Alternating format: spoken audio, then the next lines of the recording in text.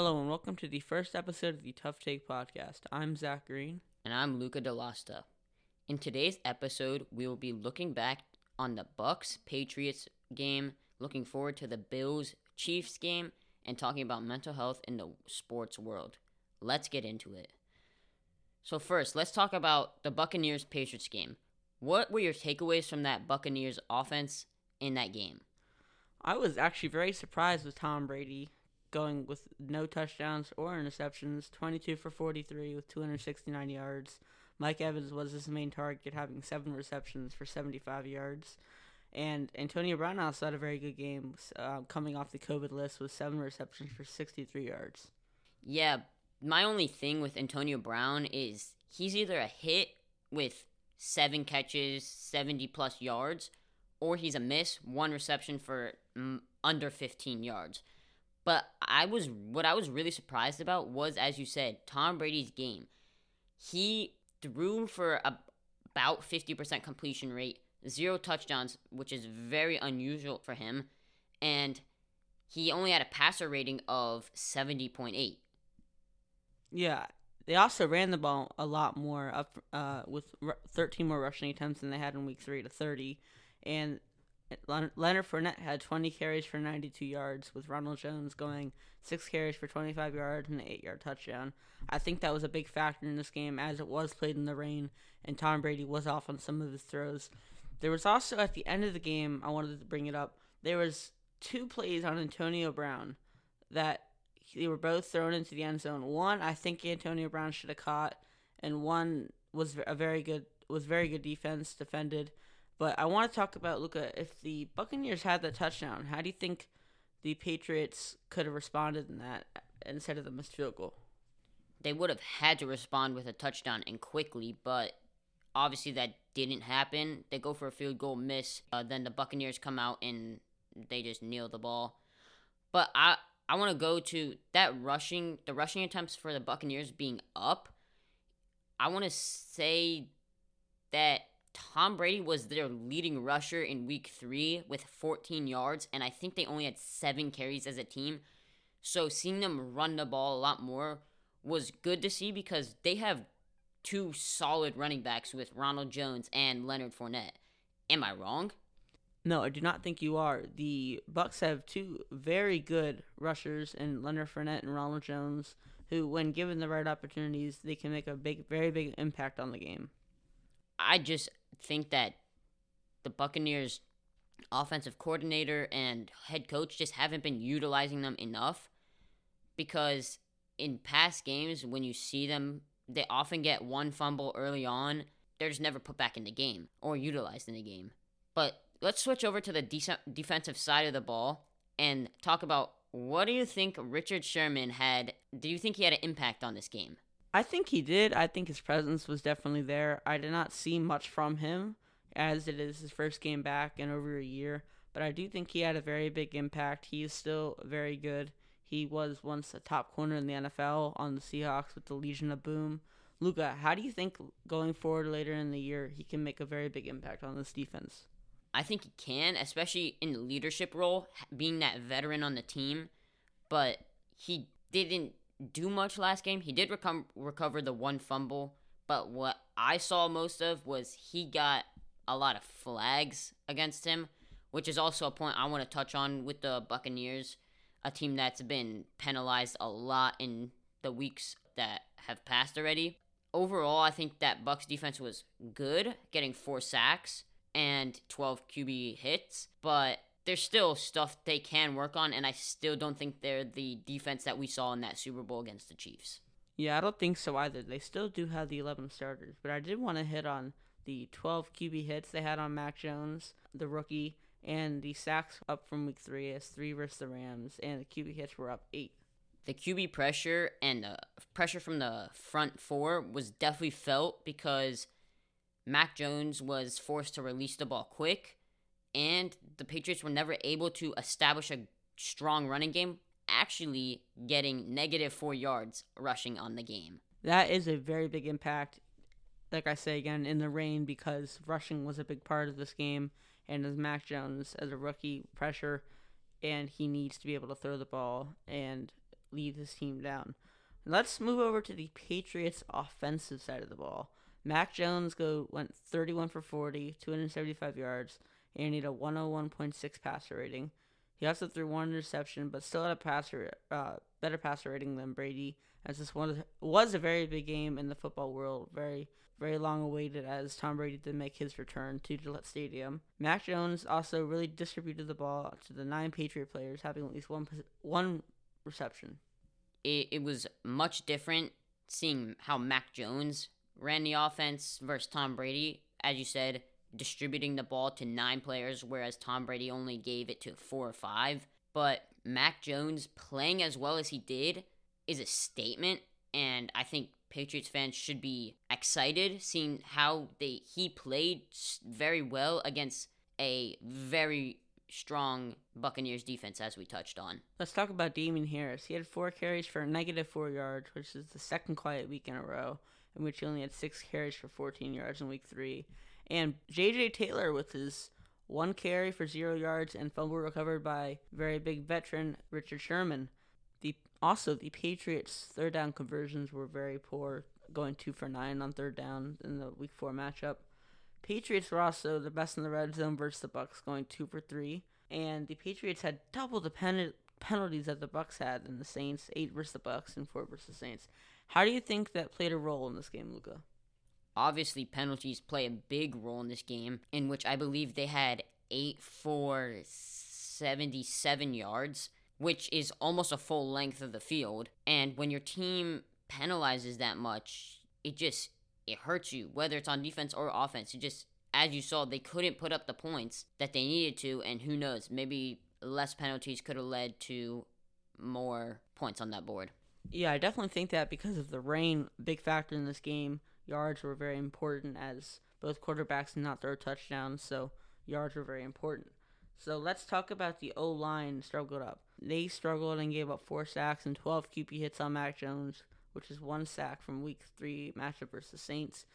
And the Patriots' D-line had its biggest struggle versus the Bucs with only 1 sack and 3 QB hits. How do you think that can play a role later in the year with the Patriots? If your QB is getting hit a lot and your D-line is not hitting the other QB a lot, it gives the other QB more time to sit in the pocket and throw the ball, and gives your QB less time in the pocket to throw the ball, which was very evident in that game. Mac Jones having very little time versus Tom Brady having a lot of time in the pocket. And when you give a guy like Tom Brady that much time in the pocket, he will make the throw and he will make the connection that needs to be made. Yes, let's talk about the end of this game with Nick Folk. He hit the left upright on a 56-yard field goal with 1:02 remaining. I don't think that was necessarily the game because Tom Brady would have a lot of time and would only need a field goal to win. But I do think that he sold the game right there. I agree, but you also have to take into account that's 56 yards in the rain, which means there's probably wind. If that's against him, who knows where the wind was blowing, but definitely a blow that the Patriots didn't want to take, and then that just 1:02 left. You can't do anything. Especially with no timeouts. Let's get into this week's Sunday night game, a great one, Bills-Chiefs. Let's talk about Patrick Mahomes and the Chiefs. Patrick Mahomes on the season 102 for 141 with 1,218 yards and 14 touchdowns with 4 interceptions, having 3 in the month of September, first 3 ever in his career. He has a passer rating of 119.6 and a QBR of 82.9, which are very high numbers. And he looked great against the Eagles with the less than average defense, going 24 for 30, 278 yards with a whopping 5 touchdowns and 1 interception. Let's talk about how Tyreek Hill was a major factor in this game, Luca. Yeah, Tyreek Hill is definitely going to be also a major factor in the upcoming game. As you saw in the Ravens-Chiefs game, Tyreek Hill was kept very quiet, and they lost that game only by 1. But if Tyreek Hill can put up numbers and touchdowns, the Chiefs, I think, win most of the time. Especially, he had 11 catches on 12 targets for 186 yards and 3 touchdowns. Clyde Edwards-Helaire had having a decent start to the season with 58 rushes for 291 yards. No touchdowns, but his touchdowns do come in the passing game with 2 receiving. Kelsey, very slow week versus the Eagles, 4 catches for 6 targets 23 yards, but he's been very productive throughout the season in the other 3 games, having 24 catches on 32 targets, 312 yards, and 3 touchdowns, one coming versus the Ravens. And that just goes to show you that even players like Kelsey and Hill have quiet games, but one quiet game from them just not something to look at, because the next game they'll come out and drop 5 touchdowns, or not drop, but they'll get 5 touchdowns, a ton of receiving yards, and they'll just be the dominant player of that offense.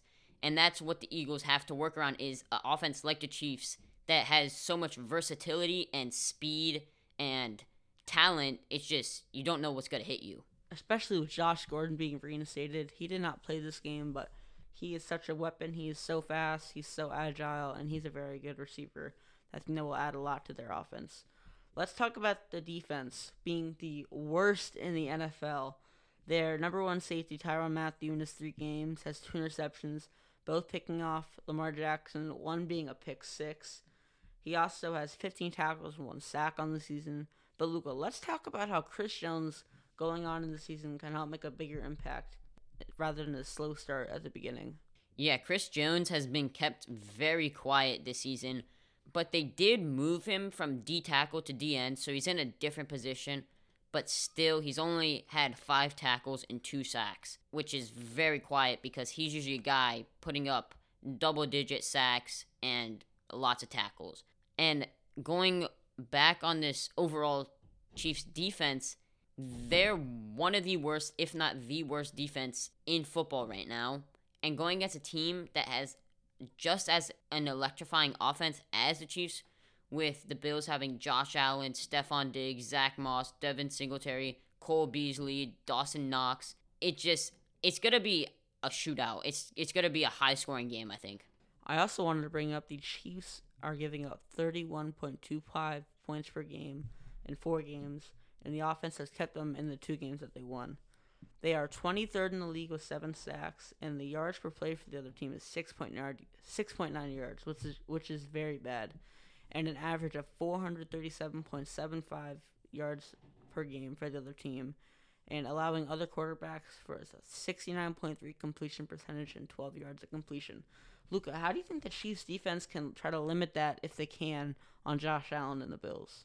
Key word, if they can, because, as I said, with an offense that has so much firepower and a Chiefs defense that just hasn't done well so far, I don't see much changing, honestly. I think they're going to rely a lot on their offense to keep them in the game, which so far they have, but going against a Bills defense that has shown up in every game so far, except for maybe the week 1 against the Steelers, it's going to be interesting to see what changes they make on the Chiefs defense, but all we're going to have to do is wait and see. Yeah, let's move on to the Bills here with Josh Allen. Josh Allen is off to another great start of the season. I think MVP talk right now.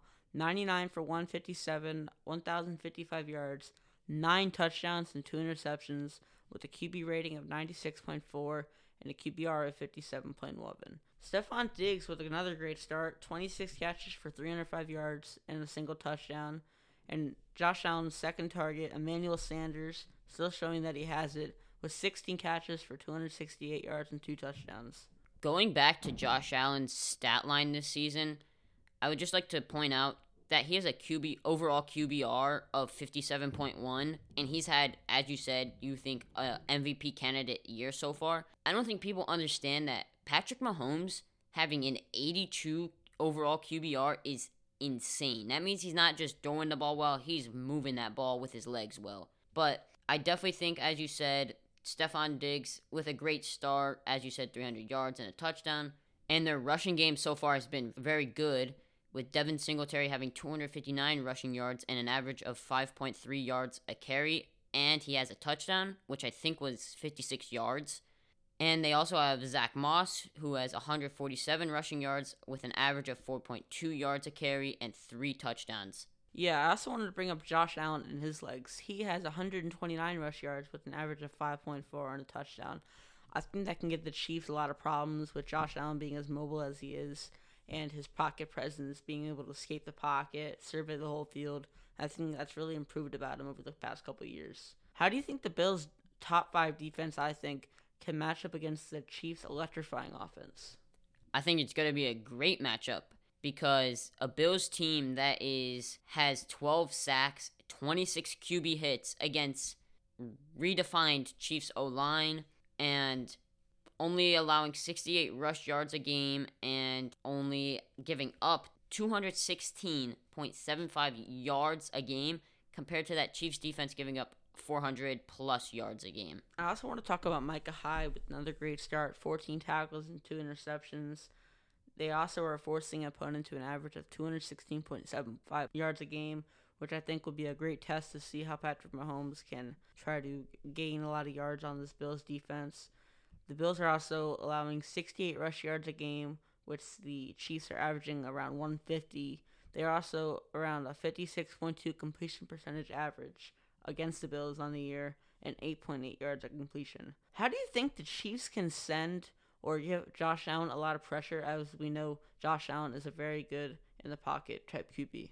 Now, this question I think can go both ways with the pocket presence and the mobility of both Josh Allen and Patrick Mahomes. But it'll be interesting to see with this Chiefs defense not being able to give QBs a lot of pressure yet, and this Bills defense being able to put pressure on QBs. It'll be interesting to see if this will level out this game, or will the Bills just dominate the QB pressure and put Patrick Mahomes back on his heels, which he's shown to not play very well in the Super Bowl when he was pressured most of the plays. Yeah, the Bills defense also with 11 takeaways so far, I think leading the league. 7 interceptions and 4 forced fumbles, a killer for the other team. And teams are 3 for 9 in the red zone against the Bills. I think that's a very big part of it. That's a lot of points you're giving up in the red zone. I also wanted to talk about the Chiefs need to send, I think, a lot of pressure against Josh Allen to make him throw stuff he does not want to throw. Because if you give Josh Allen time with receivers like Emmanuel Sanders, Cole Beasley, and Stephon Diggs, they're going to get open. That's every team. They're going to get open. So I think the Chiefs have to send a lot of pressure and keep everyone on their toes with Josh Allen, because he will turn a game around in a matter of minutes, I think. I definitely agree with you there. Now let's shift over from these games and let's talk about mental health in the sports world.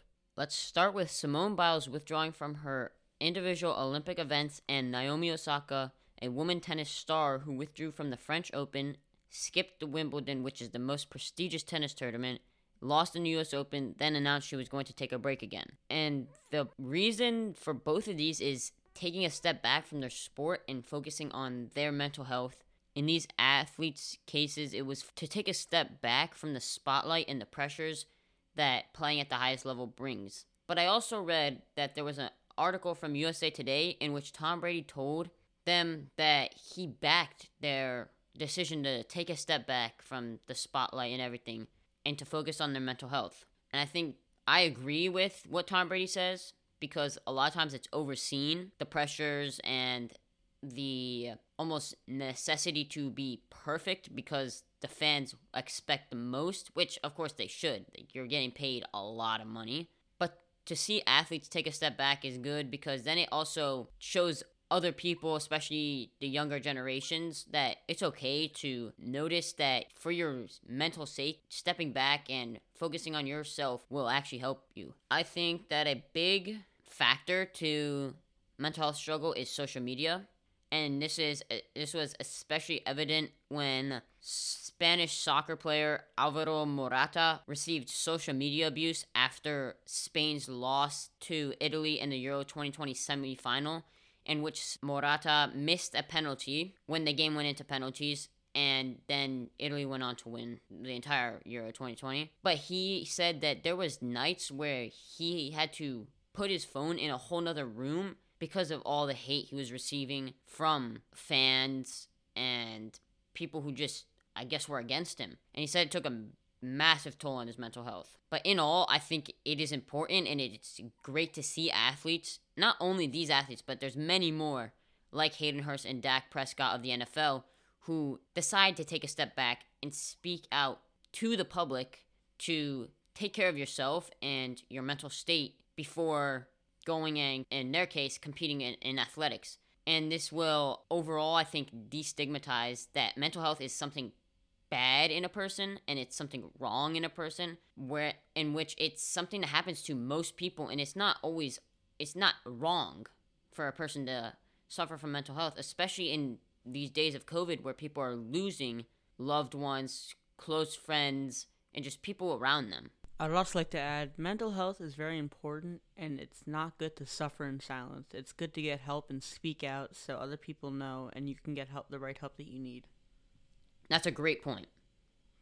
All right, let's shift over from mental health, and let's look at a very controversial call right now in the NFL that's been there forever, but is getting restricted way more, in the taunting penalty.